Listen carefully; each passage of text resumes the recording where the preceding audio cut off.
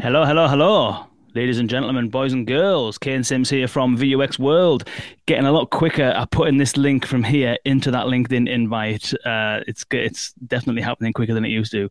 Welcome and thank you for joining us. I'm Kane Sims, your host of VUX World, the podcast where we dive deep into the world of voice and conversational AI. We find the industry's leading minds and leading experts, pick their brains about how they do what they do so that you can do what you do better. Whether you're working on voice assistants, chatbots, any kind of speech or NLP-driven AI initiatives, this is the podcast that will guide you and make sure that you are doing the right thing properly. Shout out to our sponsors, Deepgram, who are sponsoring this episode of VUX World. Deepgram are a speech recognition technology. Whether you're looking to use speech recognition, automatic speech recognition for transcripts, whether you're looking to use it for voice bots, whether you're looking to use it for absolutely anything that needs to be taking speech, turning it into text, and then feed it through things like an NLU, check out Deepgram. They've got immense accuracy, over 90%. In some cases, extreme value for money in comparison to all of the other providers out there. And if you are seriously looking for something, then I'm sure they will do a benchmark between them and other providers as well and help guide you in the right direction. So if you are interested in checking out more, head to deepgram.com/VUX World. That is deepgram.com/VUX World. Okay, now on with the show. Our guest today is Dr. Jason Mars. And firstly, anyway, I think I'm just going to bring you up, Jason. Welcome, Jason. Hey, hello. How's it going? Very good. Thank you for joining us. I was just about to reel through all of your credentials because you're an author of Breaking Bots, the co-founder of Clink. You're a Forbes published author, 40 under 40, voted fourth in the top 11 technologists from presumably VoiceBot, recognized as one of the top most innovative CEOs in banking. You're a professor at the University of Michigan. You're founder now of Zero Shot Bot. It's like, where do you get time to sleep? Yeah. No, it's crazy, you know. Ever since I started my career, right out of college, I was very focused and keen on doing something big, right? I'm a tinkerer. I've always tinkered and built interesting things and, very creative, did a lot of music. And, I just have this, my joy comes from creating things and watching it create benefit in the world, right? So if there's something if there's a problem that needs to be solved or there's a challenge that requires technology, the prospect of being able to make a contribution to build something interesting and then watch that thing live a life of its own has driven me. And, being able to kind of apply my energies on that is what wakes me up in the morning. So yeah. Thanks, though. That was an awesome introduction. but you can do that. You can do that kind of with a lot of technologies. You can make an impact in the world. You can make useful stuff. You can provide value to people, and you can do that in many, many different ways. Why speech technology and why conversational AI in particular? Yeah. Well, I see conversational AI and AI in general really as a holy grail problem in society and in our world when it comes to the next step for technology. Throughout my research career, my academic career, and, in the engineering sciences, you're solving problems, inventing solutions, and so forth. I touched on many interesting challenges that faced society, but the one that was most compelling, the one that really calls for us to innovate in a large scale are those related to artificial intelligence and how our society and all of our technologies are imbuing AI into the way we solve problems and improve our quality of life. And I actually believe that fundamentally human beings, when we think of intelligence, we think about it through conversational means. Before there was electricity and computers, intelligence was going across the street and asking your neighbor who was an expert at, I don't know, a car to help you figure out what's wrong with your car. And to ask someone questions about the world and have them tell you. And so there's a conversational, we biologically evolved to use conversational means to access intelligence fundamentally. And when you look at where we are in the world with these types of technologies that bring that conversational capability to computers or to software or tech, it's just way archaic. It feels like we're in a weird prehistoric time when it comes to the sophistication of these conversational AI. And I think we can do a lot better given the science, given what's possible with machine learning models today. And so I've spent a lot of time working in that natural language processing realm when it comes to new AI solutions and toward conversational AI that actually seems intelligent, that actually you would want to interact with like you interact with another human. And it's interesting that because before technology, even business and everything was done through conversation, wasn't it? Going down to the market and taking your goats or your sheep or whatever, and then haggling with the other person and exchanging a few chickens or whatever it might have been. It was all part of conversation, wasn't it? And ultimately, most of the things that we do are in some way conversational. Even if you click a button on a website, there's still an intent there and an action that's there's a reciprocation at the very least. Right. And then you've got, I'm sure you've read Wired for Speech and those kind of books that kind of get into the nature of language itself. And there's a lot of stuff around, I think Steve Pinker, The Stuff of Thought, I think it is, and he talks about how you can't really have a thought without first making that thought articulate into language in your brain. So it's apart from instinctive, like jumping out of the way of a car, but if you're actually consciously thinking about something, you're thinking language. So do you think that it's the ultimate interface? Is that where or do you think there's a step beyond that, which is implants in brains and all that kind of stuff?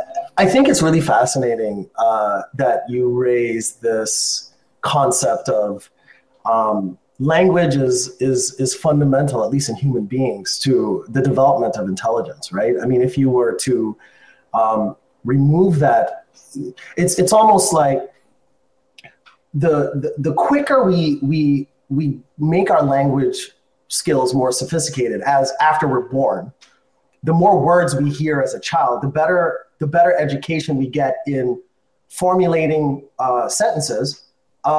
It's correlated to intelligence down the line as you age, right? So if you take children and you put them in a situation where they do not have stimuli, right? So there's actually a lot of research on this, right? There's really, really horrific situations where children were like put in a corner when they were kids and they didn't get a lot of access to human or interactions with environments. And research shows that if a child is subjected to this kind of neglect, this style of neglect where they're kind of put in a chair, one of those feeding chairs for children, high chairs, and they're in a corner all day, that fundamentally their intelligence is impacted forever, right? And so I think you're absolutely right on that point, that if you can't articulate things using language in some form, and it doesn't have to be a particular language, and it doesn't have to be a particular type of expression, but the ability to construct expressions is what gives us the capacity to think and the capability of thinking. That's very interesting. So I like that you raised that, but that is the ultimate interface, right? That when the world, everything is and this may be a bombastic, magniloquent way to frame it, but every interface we utilize today is a perversion of what we've biologically designed to use to interact with other intelligences. So when we use a mouse and keyboard, that's a hack. When we use a touch screen, that's a hack, actually. Because you don't have to, when I'm talking to a very smart buddy to learn something, I don't have to plug in something and clack, or I don't have to touch their face or something to interact. You just use words. So everything our ingenuity is amazing. So we were able to develop these other means of interacting with systems and tech, but it's a perversion, and it's necessary. It's necessary because we don't have today the ability to imbue technology and machines with the intelligence to interact back with us like we do, right? And the recent advancements in the science for this stuff is getting onto to use similar mechanisms for intelligence that we use.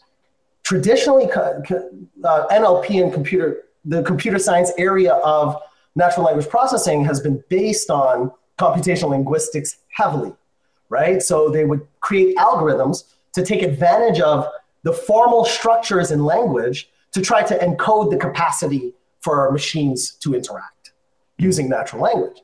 And that's a journey that did not arrive at a truly natural, realistic intelligence. And so recently with the disruption that has happened in the academic sphere, and this disruption happened now, it's like old news. It was probably a decade ago that we had some of the first machine learning, neural network-based language models, right? It started with Word2Vec, very brilliant language model. But now that we're applying neural networks, which is how our brains figured out how to interact, we're starting to see another burst of innovation, another burst of capability and capacity. And recently with a certain kind of neural network model called transformer models, transformer models has created, a storm in the science for how we do NLP. And these are more familiar to folks as BERT or GPT. This is what GPT-3 is based on, the popular GPT-3. It's a transformer-based language model, right? And so, anyway. So now's the time. Now's the time that we can do better. But you don't see a lot of better in the market, which is crazy. Which is why I do, I'm on this entrepreneurial journey. Yeah, and presumably that's where Zero Shot Bot comes from, and we'll get to that in a moment, and we'll definitely get into the situation with neural networks and the kind of advancements that's showing. I think that'll be definitely a nice avenue to go down. Quick shout out to Paul Cutsinger, Amazon. He says, "Hey, party people!" Hello, Paul. Thanks for tuning in. We've got some discussion happening between Gordon Mullen and Miguel Costa, who. Asking questions around, in some cases, screens may be a hack. In other cases, maybe it might be more efficient or quicker. Can you imagine using voice for everything in an office environment? And we've got some analogies from Gordon coming around. It happened on Star Trek, and it did. But I think that, obviously there's horses for courses and places for certain things. And I think that the way I look at it is a little bit like people used to take, some people never used to like getting their photo taken. And they would just shy away from cameras. And then before you know it, people are quite happy taking photos and being in photos and having those photos shared online. And before you know where you are, if any of you follow me on LinkedIn, you'll see that I just walk around the street with a camera in my face, walking the dog, chatting rubbish to cameras. And people are in the space now where they're so comfortable that they can take photos of themselves in public and no one thinks anything of it. And so I think the half of this thing is around what are we comfortable with today versus what we'll be comfortable with in the future. And still, natural language doesn't necessarily mean speech all the time. It can also mean typed and things like that. But By the way, I love. Let me just pick up. I love Gordon's comment. So you're absolutely right. And this is very interesting. Like you touch on something very interesting. There are to some degree these limitations to what we biologically evolved. And indeed, to even take your point further, I would say we're seeing cases where people prefer to use the hack than language. For instance, it's commonly, like you said, that teenagers don't want to call each other anymore. They'd much rather text each other, right? So what's going on there? And I think that's a very interesting point. And you're right, context or the situation or the use case or what you want to achieve matters greatly. Sometimes it's much easier to swipe or tap than it would be to, utter something aloud, which may not be suitable for the moment. But, one thing I would say, just maybe to add another dimension to it is, when you think about even the folks who text, right? You don't often see folks texting incredibly long, deep conversations. You know what I mean? Or, there's places where some of these interfaces fail when you want to get to certain levels of ease. But I think it's a very interesting point to make. There is a space for these other interfaces. But there's also a space where these other ways of interacting with technology just cannot fill, right? It just can't replace If you want to interact with, I have students come to my office hours all the time for the courses I teach, and it would be impossible to exchange those conversations, which often, hopefully most of the time, are very intelligent conversations with like a means like texting. But I think that was a really interesting point to add some color to that that thought, right? That's good. Yeah. So, anyway. But again, that means that those observations are such that maybe we're early in the adoption. And you referenced earlier on that we're kind of primitive in terms of our kind of approach. And you're talking about things like neural nets and we're capable of much more and all this kind of stuff. I was talking to somebody yesterday who and I've heard this analogy used many, many times before and used similar ones myself, which is around how where we are as far as our kind of usage, advancement, application, however you want to phrase it, of AI in the conversational setting is a little bit like the old days of the web, where it was just HTML tables and a couple of hyperlinks, and that was pretty much all you had. Would you concur with that? And if so, in what respect? Like when you're talking about those primitive examples, what specifically examples are you referring to? Yeah, so it's a very interesting phenomenon, and I've been thinking about this a good bit. Why is it that we've got thousands of chatbot companies? All of the 4 big companies in the world, Microsoft, Apple, Amazon, Google. How did you forget Google? Like they're all investing incredibly heavily on conversational AI technologies, but they all seem similarly poopy. You know what I mean? They're similarly broken, and there's a stagnation there. Like, why is that? Especially as the science is just screaming forward, and there's incredible achievement happening in the academic papers if you read them, right? And so when you look at it, though, there are these things, and I think the HTML example is apt because it kind of touches on you have these practices that evolve, and it becomes the standard practice as to how you build a chatbot system or a set of techniques that are assumed as the design principles for said thing. And those principles as to how you build this technology is kept from generation to generation and built upon incrementally, right? So they'll take this core approach and then they'll just layer some features on top to a core that fundamentally works a certain way. So just to be concrete for the folks who know about chatbot building systems, this intent entity dichotomy, right? So conversational AI system, chatbot building systems really sit on, 3 pieces: intent, classification, detecting what the intent is as a bucket of what the user is talking about; entity extraction, which is let me pluck out the variables, let me pluck out the parameters in that utterance now that I know what intent it has. And then there's dialogue management, which is, where should the conversation go next, right? So there's these 3 pillars, and everyone's kind of working in that design framework to create conversational AI solutions. And it's not clear that that's the only, it's certainly clear that our brains do not work that way, that our neurons don't work that way. We know that. And it's also not clear that there aren't other ways you can recast the entire problem to attack it differently. And so I think that you see this very diminishing returns progress that feels like stagnation because there's this assumed framework as to how you build these things.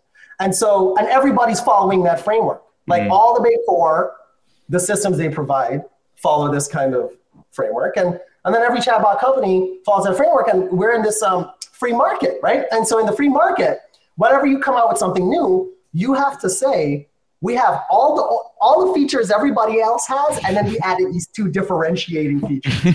and so you get into this situation where everyone's doing this. I call it the skyscraper problem. Everybody's trying to build a skyscraper just a little higher than each other. And all the skyscrapers are far away from the ultimate goal. And so I think that explains the stagnation. Now, the cool thing is there's also all kinds of problems with why it takes so long for things to come out of research into product in industry. That's broken. I can go on about that, but I'm not. But I think that now is the time for real interesting innovation. If we were to step back, the folks who know how to really build and approach these systems, step back and rethink the entire thing. And GPT-3 is an interesting point in that space that we talk about it. Yeah.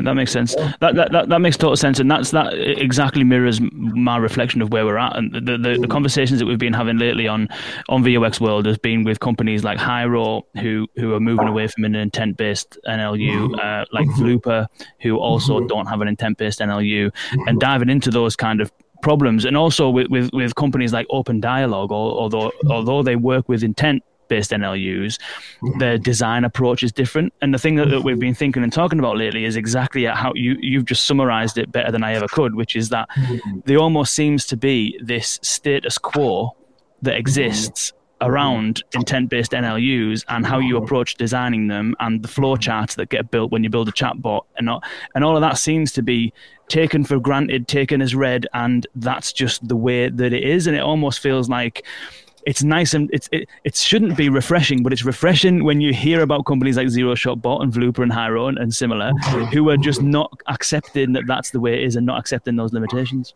Right. And I think those are the folks to watch, right? Like, you'll see all these acquisitions going on, and they're one company that's doing it the same way, acquiring another company that's doing it the same way with 2 extra features. But the companies to watch are the companies who are challenging the status quo, challenging the established approach that everybody thinks is a law or a rule, breaking rules to build something different and something potentially interesting. And if these companies also kind of have a good background to do that kind of work, then that's what the market should be watching for.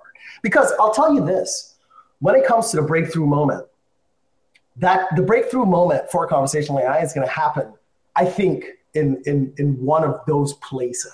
So if I was a VC, that's what I'd be looking for. I'd be looking for folks who come with a narrative that, oh yeah, we break the mold on fundamentally how conversational AI systems are built. And this is how. And then you look at the how, and then you look at the performance of the how and what it can do, what the implications of that how is. And then you'll know whether it's something very interesting. And so some of that how it sounds like you're quite a fan of the likes of GPT-3 and neural networks and that kind of stuff. Is that where you think the how is going to come from? And if so, what is it specifically about your likes of GPT-3 that is different to what's out there at the moment? Yeah. Well, you see, GPT-3 is a very interesting, oh man, I don't know if there's a thing, but it's like almost a socio-computer scientific development. It's almost like sociological in terms of how you can appreciate what it means. So for folks who aren't fully aware, GPT-3 is this model created by OpenAI. OpenAI started with Elon Musk's crazy investment. I think it was $1 billion, some crazy amount, to create the team of the most high-powered thinkers in machine learning to just create solutions and advancement for the world's benefit. Of course, after GPT-3, Microsoft was inspired to license the tech for $1 billion, by and large inspired by GPT-3's performance, to then be able to commercialize things. But GPT-3 is it's a neural network model. It's one of these transformer based models that is trained on the entire, you can think of it as the entire internet. So all of the internet trains this model as a simplification. And this model is one of the first to demonstrate incredible feats when it comes to something called zero-shot learning. So the paper for this thing, it came out in 2020, so just a year old, really catapulted this thought of zero-shot learning into the minds of many thinkers. And so there's zero-shot, few-shot, and zero-shot, one-shot, and few-shot learning. What it means is you train this model generally on the world. So just as a simplification, you let this model learn from the entire internet, and then all of a sudden you have a model where you can give it challenges, new tasks different things to do, and it performs incredibly well. So for instance, this model read the internet, and all of a sudden you could say, okay, well, I want you to build a web page for me, and the web page should look like this, have this to the left, have that to the right, and do this, put a button over here, put a button over there. And then the model can build that website, the HTML, generate that HTML code for you. Or you can say, I'm really feeling like listening to like a song that's sad, and I want to know like 4 chords that I should have in sequence to give me a nice ballad style rock song that's sad. And then the GPT-3 will write those chords for you. And it goes on and on. It can do incredible things because it learned generally from the internet. It can be applied to new things without training. That's the key thing. So you don't have to train it to do the chord progression construction. You don't have to train it to build websites. It can just do it because it read the internet once, and it requires zero training. That's a zero-shot learned capability. And so to me, and let me say this, to me, I believe that the introduction of that concept and the demonstration of something interesting from almost a sociological standpoint in technology from that concept is the key to revolutionizing the commercial world with AI. There's almost been this weird narrative that AI is going to change everything, but like no one's seeing everything change. And I believe the blocker to that is for businesses and creators to leverage AI to do interesting things. It requires this almost barrier to entry of understanding how to train these things. How do you collect the data just right? How do you clean the data just right? If you want to add a new feature, how do you change all of your data over again just right and train the model? And this ends up in practice for building chatbots. I've learned it takes 12 to 18 months to go through. And if you get it a little wrong, the result is poopy. That's why a lot of chatbots are terrible. They're just not poorly trained. And so that's the barrier. That's a hard piece. And so people try to hire data scientists. This is where the whole data scientist need came from, because they're like, we don't know how to take data and do cool stuff. And then the data scientists are actually often they don't have the answers necessarily. You might need a machine learning PhD to like help you, but those aren't very available. So this has been the viscosity of progress in the market, right? A source of viscosity. So that's why we're not seeing it. But with zero-shot learning, you can have your crazy ML scientists train something once, and then you can utilize it across many use cases without having to train it. So I think that is a key to revolutionizing the market. Interesting. So you've got zero-shot learning, which is the ability to not need to train something based on it ingesting the whole internet, basically. Then you mentioned you got one shot and few shot. Presumably that means then that one shot is you give it one training example, few shot means you give it a handful or something. Yeah, a handful, 3 to 5. Yeah. Okay. And is that essentially the essence of zero-shot bot? The company operating is to try and provide this capability in a more accessible way. Yeah, no, so absolutely. So it's inspired by that concept. You do not have to train this bot on new capabilities. So you want the bot to be an expert in subject area A, no training required. It can perform subject area A. You want it to be able to do subject area B, no training required. You want to expand the bot to do more subject areas, no training required. So that's the core principle of the zero-shot bot concept. Now, it's not using GPT-3. There's a swath of companies out there that is hooking into GPT-3's API to leverage that particular model to create these kinds of solutions like web page creation or marketing materials generation and stuff like that. So we use our own in-house model to build zero-shot bot to have the capacity to do this kind of zero training bot creation, bot expansion of capabilities, etc. And some of the nice thing about it is you can build a chatbot in like 2 days without training it, launch it, and then it's really good. It's production grade, really good, and solves your problems. And so like we have one customer, Alternate eSource, that we did just this. Like, in a week, we built a bot and had it deployed on website in a week. And it is a Sensor Network, a US company, Sensor Network Solutions. And then the second week after that, they were able to sell product without human touch, without any kind of human interaction. They just sold stuff. People came on the platform, just used the bot, and it was an info bot. And I call info bot. So it's a bot where you learn about something. You can learn to onboard onto a product. You can learn about what the product features are. It's an information interaction. And so they were able to interact with this bot, learn all about the product, and then purchase it in a week after launching it, which took a week. It was like 2 days to build, a couple days to go through approval processes, get it on a website. A week later, they made a sale. Those folks are crazy. And this is pre-launch, right? They're just one of our early access customers. So it's incredibly promising for businesses and small businesses too, right? One of the big things they talk about is, oh my gosh, my colleague was looking at our website, saw the chatbot there, and they're like, we had no idea you were big enough to have a chatbot. So there's this kind of thing where you have to be a big company. There's this thing in the market where you have to be a big company to have a chatbot. And we make it trivially easy, and it's super cheap. SaaS thing. It's like G Suite or something. It's a couple dollars a month, and you're good because it's so easy, right? And so they had it up quick, and then folks were like, and I love that. I love that we're democratizing who gets to have this kind of technology. It's not just your Verizons and your Bank of Americas and these folks.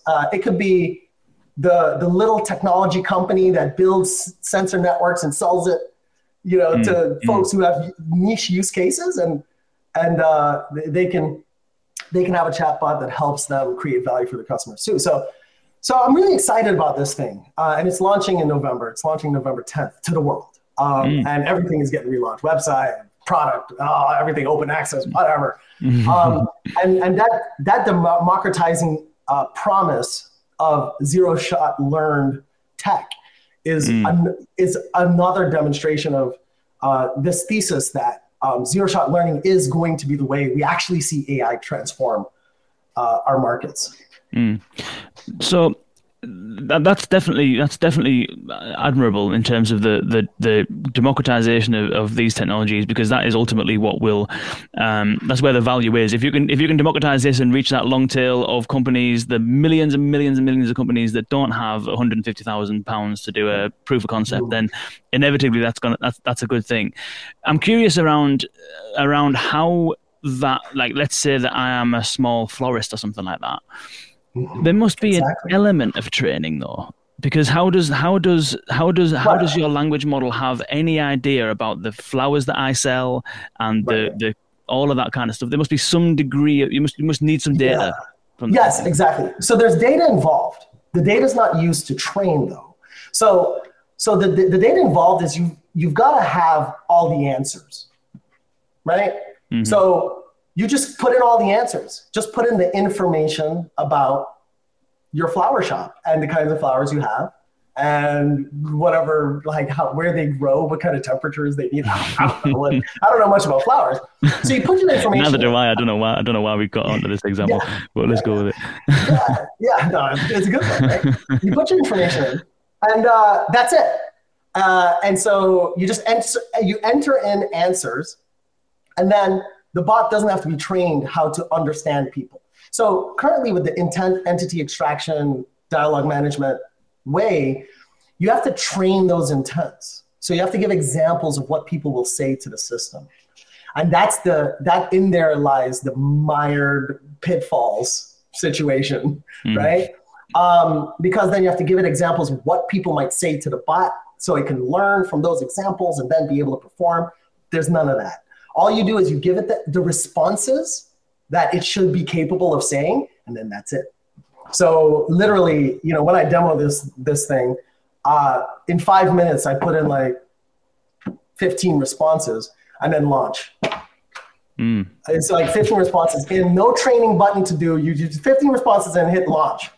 And then you launch it, and then you can start talking to it. And then it's fully knowledgeable about those 15 responses and can understand you with great accuracy what you're asking for. And so So as opposed to a typical process where the responses that you give is like the last thing people build. Typically when they build chatbots with this intent-based approach, it's like you train it to understand. You put in some stub responses, right? And you train it to understand. You get these big data sets of here's all the questions that you might hear. And this is like 10 different ways people might frame the same question. And then the data's got to be clean. You do all this work for 12 to 18 months, and then you can spend like a week making sure your responses are good, because the responses aren't used in the AI at all, right? You start with the intent, you train it, and then the responses, whatever, like assuming the intents have got everything right and your entities got extracted right, then you just have, then whatever, it'll work. But this is complete, we cut out that entire training piece, that intent piece, that entity piece. Mm-hmm. And we just say, give us the responses and we will be good at talking to your customers. Mm.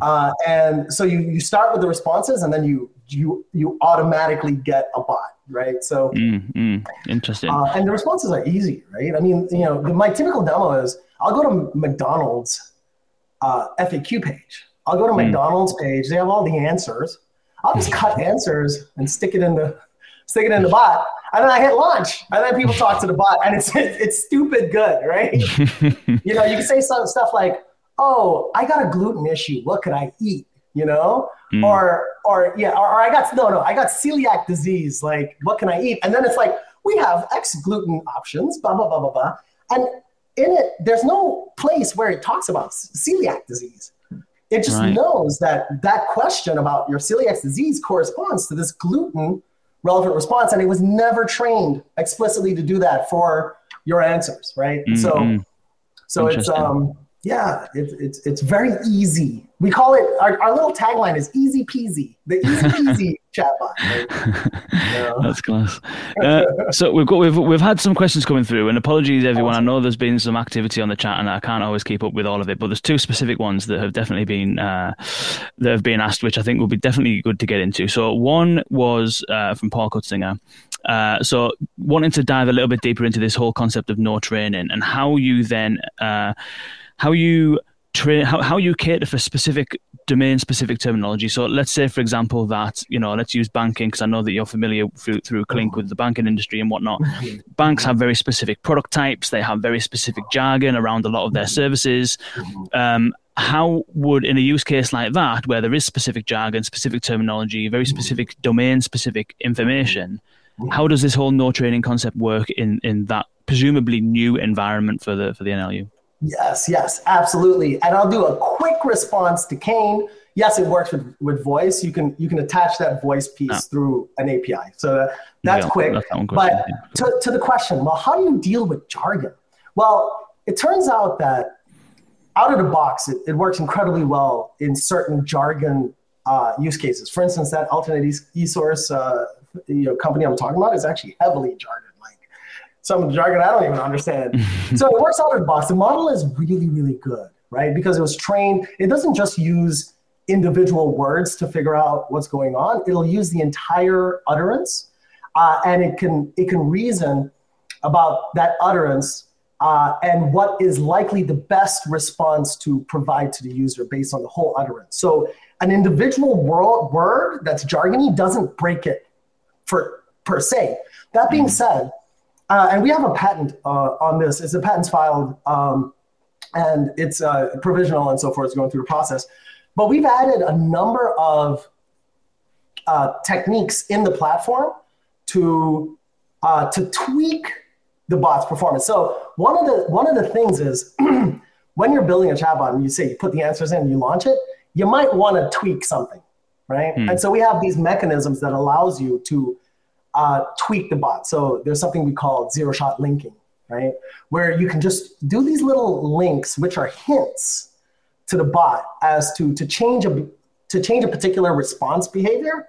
And then that hint will kind of matriculate or percolate through the entire system and improve it automatically.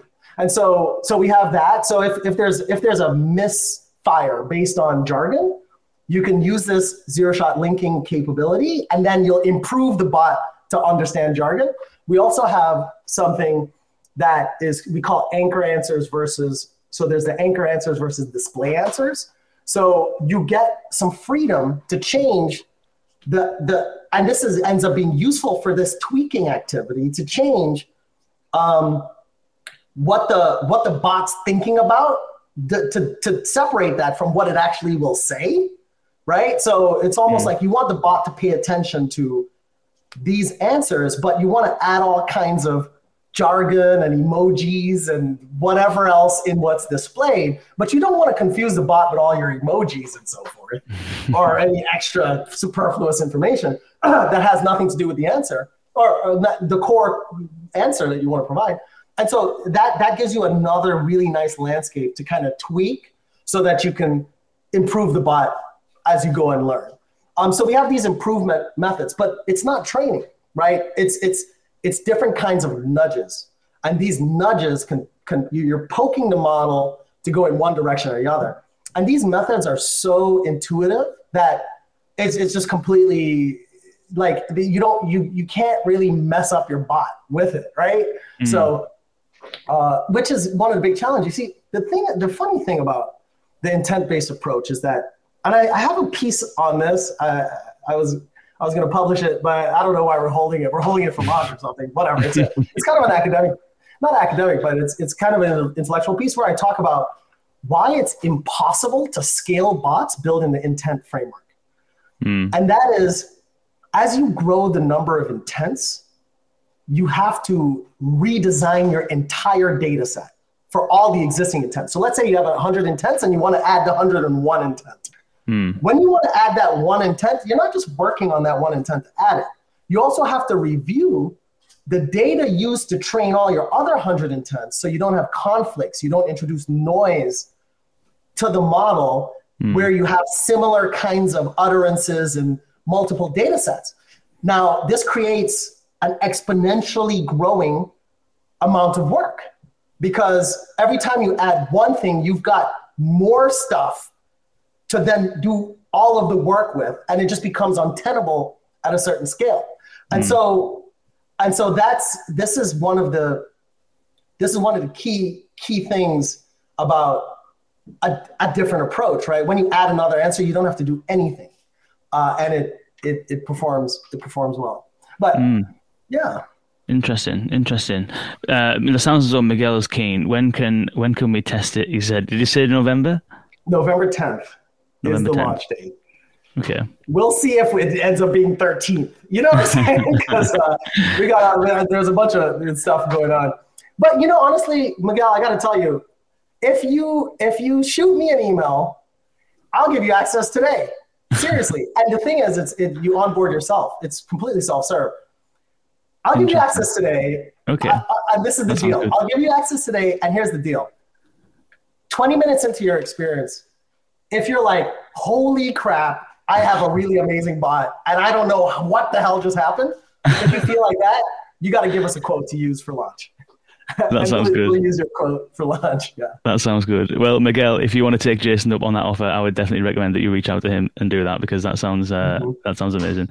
He's got some very that's a very big smiley heart-filled emoji that he's putting there. Awesome. That's cool. That's cool. We'll pass you on Jason's email, Miguel, at the end of the thing. I'm sure Jason will. I don't know if he wants to share it publicly or we'll do that behind the scenes, but we'll get that email. So this all sounds very good, obviously, and it's solving some inherent problems with that intent-based approach, as we've kind of got to. And it's one, training data is one thing, but then also the other part of the dialogue management is another, which is when you have 100 intents, you have very complex conversations, and then you want to change a piece of that conversation to maybe add an extra turn or clarify some information, and then you add a new intent. Yes, you've got all that training palaver to sort out, but then you've also got how does that then affect the rest of the conversation and the twists and turns that it has and all that kind of stuff. And so I can totally understand how this intentless approach, this zero-shot approach, helps when it comes to things like getting answers to common questions. That McDonald's FAQ example, absolutely perfect. Things like, I don't know, let's say insurance, policy questions, retail, refund requirements, all product information. Definitely, I can see how in that kind of like first stage of the customer journey, discovering, researching, comparing, deciding. I can see how all of that stuff is infinitely improved. Right. What about when it gets to things that require things to happen, like I want to buy something through the chatbot, or I want to actually register a return through the chatbot. Now we've got system integrations happening. We've got very specific bits of information that we need to gather, that regardless of whether you're using Tense or not, we need to know what your order number was or whatever it might be.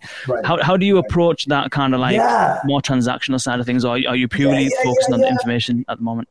Yes. Oh, beautiful. Great question. So the quick answer is, and this piece is, there's two kinds of bots that, I wrote this piece. It's a long treatise to create this taxonomy of conversational AI. And in this taxonomy, there's two kinds of conversation.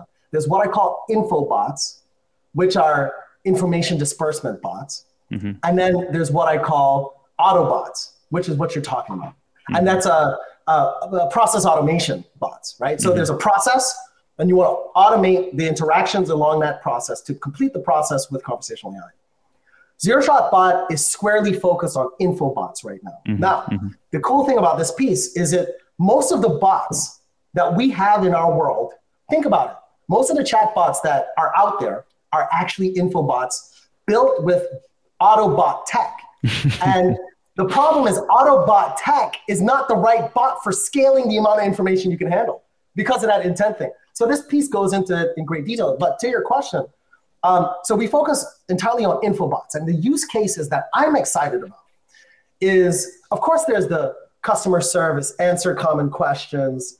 There's, learn about products, all of that. But there's also things like product onboarding. So which is, there's all these digital products and people need help. And, you have this broken help system where you go and maybe there's a forum you could search, or like a help archive, a documentation you could search to get your answer. Broken. Having a conversational AI that can walk you through step by step all your weird little intricate questions along the journey of using a new product digitally is another use case that's an infobot use case. So it turns out, and when you look at the market, when it comes to that Autobot space, the process automation bot, which is filing a claim, some of the examples you used, right? Like taking you through a journey. There's very few of those. And Zero Shot Bot, as it stands today, is not ideal for those use cases. However, that's on our roadmap. But the thing is, the promise we're making is that we're going to give you a zero-shot capability of achieving those kinds of conversational AI. And we actually already have the R&D going for techniques, zero-shot techniques for looking at some interactions and then generating a chatbot with no training, right? So that's that Autobot space we separated, where it's you want to run a user through a process like opening up a mortgage application or going through a mortgage application. Zero Shot Bot isn't ideal for that, but Zero Shot Bot is ideal for HR, right? Like, people have all kinds of info questions in HR. You've got all the products in the world. You want to learn about it before you buy it. You might have weird, interesting, intricate questions to learn about products.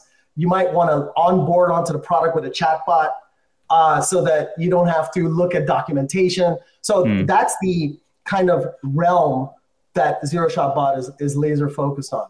That makes sense. But that being said, we actually do have capabilities for kind of multi-turn interactions. But that is it's not designed with the use case in mind of fully like filling out a mortgage application. You might have to wait for the next version.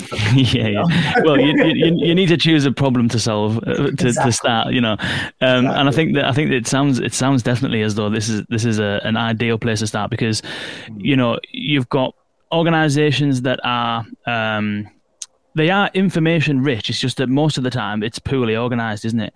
And most of any organization's contact with a end user is predominantly the end user trying to work their way through the organization levels to get to either someone or something that has the information.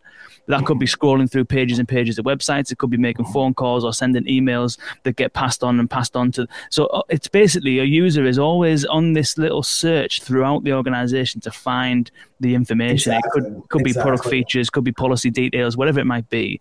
Yeah. And I think what this allows is that for all of that organizational information to be fed up to the AI, so that's the thing that can then disseminate it, rather than a customer being forced to go down the depths of the organization to find stuff. It's like the AI can do that, and the user just goes there, and everything's there and ready as far as the answers to questions and stuff are concerned. Exactly, and it's conversational, right? It's you're just using conversational means to get to natural means to get exactly to the information you want. So. Yeah. Do you see that? Because part of the problem with that is that organizations, if you think about I know we've been talking about smaller organizations that will find value from this, but obviously the larger organizations arguably would find more value from it because they've got more services, more products, more customers, more scope.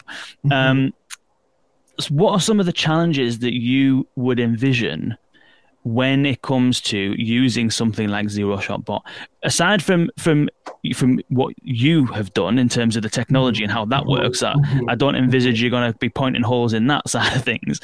But in terms of from the organization's perspective, some companies have data that's wrapped up in PDFs and Word documents that need specific people to look at it. Some people have policy pages that are written in so much jargon that you can't even read or comprehend half of it. So some organizations have terrible data, basically. Exactly. What is that a problem, or what other challenges do you envisage people having when they want to try and use something? The biggest challenge I think folks will have is related to exactly, you're so good at this, probably because you know everything about conversational AI, which is amazing. But you're right on. That's actually the biggest challenge. So a lot of folks will have, to create a conversational AI, you can't just lift sections out of, like messy documentation, because it doesn't. You can't just extract stuff and give it to a user in a conversation. It just isn't natural. It doesn't feel like you're talking to an intelligent human being. So there's this step where you want to make sure that your bot is conversational in how it responds to answers. And so the data needs to end up looking different. So we have import capabilities where we could import copious amounts of, existing data so you can have that. But there's a step, and it really comes with what you display to the user when they're asking questions. Because you don't want to display that cruddy, I got to tell you, you don't want to display those cruddy responses. You don't need a response that's like 400 words, for instance. Some of the answers, like if you read an FAQ online or something, you'll get like these paragraphs and paragraphs of answers, and you can't serve that up in a chatbot. People just want a quick human-like response. And so sometimes, depending on the situation, sometimes there's a process that needs to go through to make sure that those answers are reasonable, right, for a conversational AI. So that's one thing. And the other challenge is a lot of the info that they have about their product or whatever it is, or their HR processes or whatever it is they're building the bot around, has nothing to do with what people really want to ask. So they'll put a bunch of info in the bot, and they'll be like, yeah, this is good. This is all the stuff we want people to know about. But then people ask completely different questions about other stuff. And so if you don't have those answers, then the bot won't be able to serve those up, right? And so it's a process. And I think this is very well recognized. Shout out to Raza, because Raza has a very elegant way of describing this process. They call it CDD or something, conversational driven. Conversation driven design. Conversation driven design. Development. I think you're right with development. Yeah, development. Like it's a very elegant way to cast it. It's kind of based on the TDD, which is testing driven development. But basically, once you launch that bot, or you run some process, there's a number of processes you could run to find out really what is it that people want to ask. Sometimes the organization will know because they have logs of their customer interactions, and they can just see what the customers are asking from those logs from like live agents or something. But often folks will have to discover this. And so usually the beautiful thing about Zero Shot Bot is, and this kind of approach to chatbot creation is, you can launch your bot with what you think people want, the information they need, then see that they ask other questions like, what's your address? I don't know, like may not even be considered. And then you can learn from that data. So you can see what your user are actually asking to figure out what info the bot needs to have. And so I think that's one of the processes that's often new. We were working with this, I'm not going to give away any names, but it's a sheet music company that had like massive amounts of data. And so you just cram all the data into the bot. And then users were asking things completely different. Like, what was Bach's third movement or something? I don't know. Beethoven's, there's a fifth symphony. Is there a sixth symphony for Beethoven? I don't know. And there probably is actually. I don't know. But like, when you can't anticipate what people really want to ask, then that creates another a rev of the process where you then change the info that's in the bot. So I think those are the two interesting things. Yeah. That makes sense. What is it you mentioned earlier on that a load of stuff that's happening in academia takes too long to get out into the real world and stuff like that? And obviously, when you've got large organizations that have basically built big businesses basically on top of the technology that they currently have, it's not just, I don't think that maybe there's an unwillingness to adopt certain new technologies or certain new approaches. I think that a lot of it is down to the level of risk that it would take to incorporate that into something that's already stable and being used at scale. So I think there's obviously reasons for it, but maybe that could be totally wrong though. But what are some of those kind of examples of things that you can see through the academia world, sort of like coming down the pipe, that you are kind of more excited about? Yeah. So there's something, this is interesting because I actually don't think academics are thinking about this enough. Well, I know I'm working on it. I'm working on something big, I think.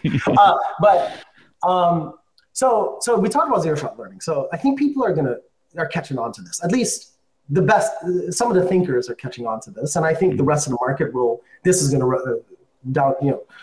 ripple effects through the entire market soon, next 3 to 5 years. But there is a kind of machine learning framework for training models, approach for training models, that is called generative adversarial networks, GANs. And the big thing about language models, the reason why we're having such a surge in NLP activity is because there was this slight demonstration, I say, in academia, that you can have an unsupervised learning approach applied to language models. So this is just a model that will learn the intricacies of language automatically. You could think of it by reading Wikipedia or reading news articles or reading the internet. So you can train models this way, and then they're really smart, and you can quickly get them to perform really well at some of the grand challenges. And it's an unsupervised machine learning training technique.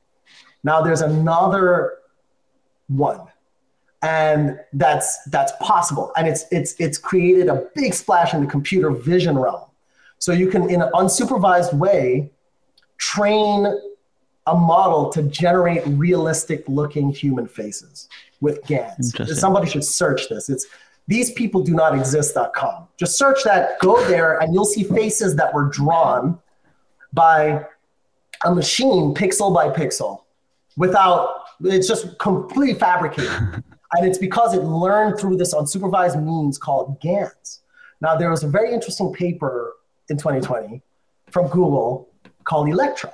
And Electra is actually one of these models, right? It's trained using a GAN-like approach, right? Which is an adversarial network, unsupervised training approach. And people can search this stuff if you want to. It's fascinating. And so, but it was like, it hasn't created a massive splash, but everybody's not talking about GANs as applied to NLP yet. But I think that when you look at something like GPT-3, right? GPT-3 took $4.6 million to train one time, right? OpenAI have the resources. Thank you, Elon Musk, for funding that thing. Train it one time is $4.6 million because there's so much data, so much compute. You know, you have to burn up a whole nuclear power plant, launch it to run the compute to train this thing.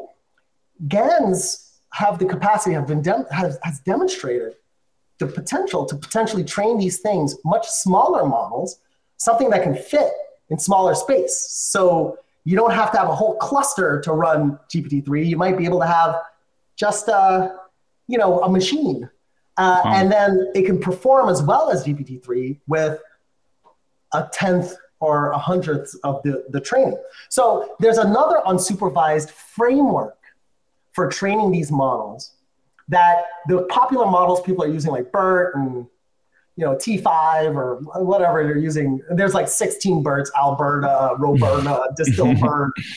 There's an Ernie now. There's an Ernie. Yes, there's an Ernie. Right. So people are still kind of on that, but applying this new kind of unsupervised training approach of GANs that came from vision into NLP, I think there's a massive opportunity there. And that further democratizes your GPT-3. Because right now, GPT-3 cannot be reproduced by a non-Google, pretty much.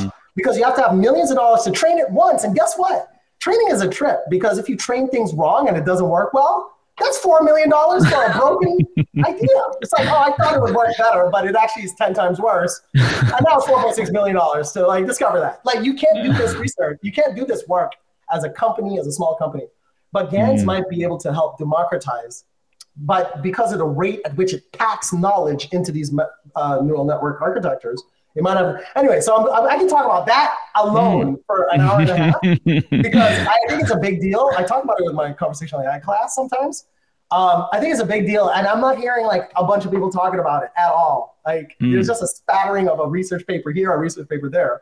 But I think it can be a big deal. So we'll see. I'm working on it, man. Yeah. Interesting. Well, definitely, we will be absolutely glad to have you back to get into more detail on that and follow the thoughts on that. That sounds absolutely immense.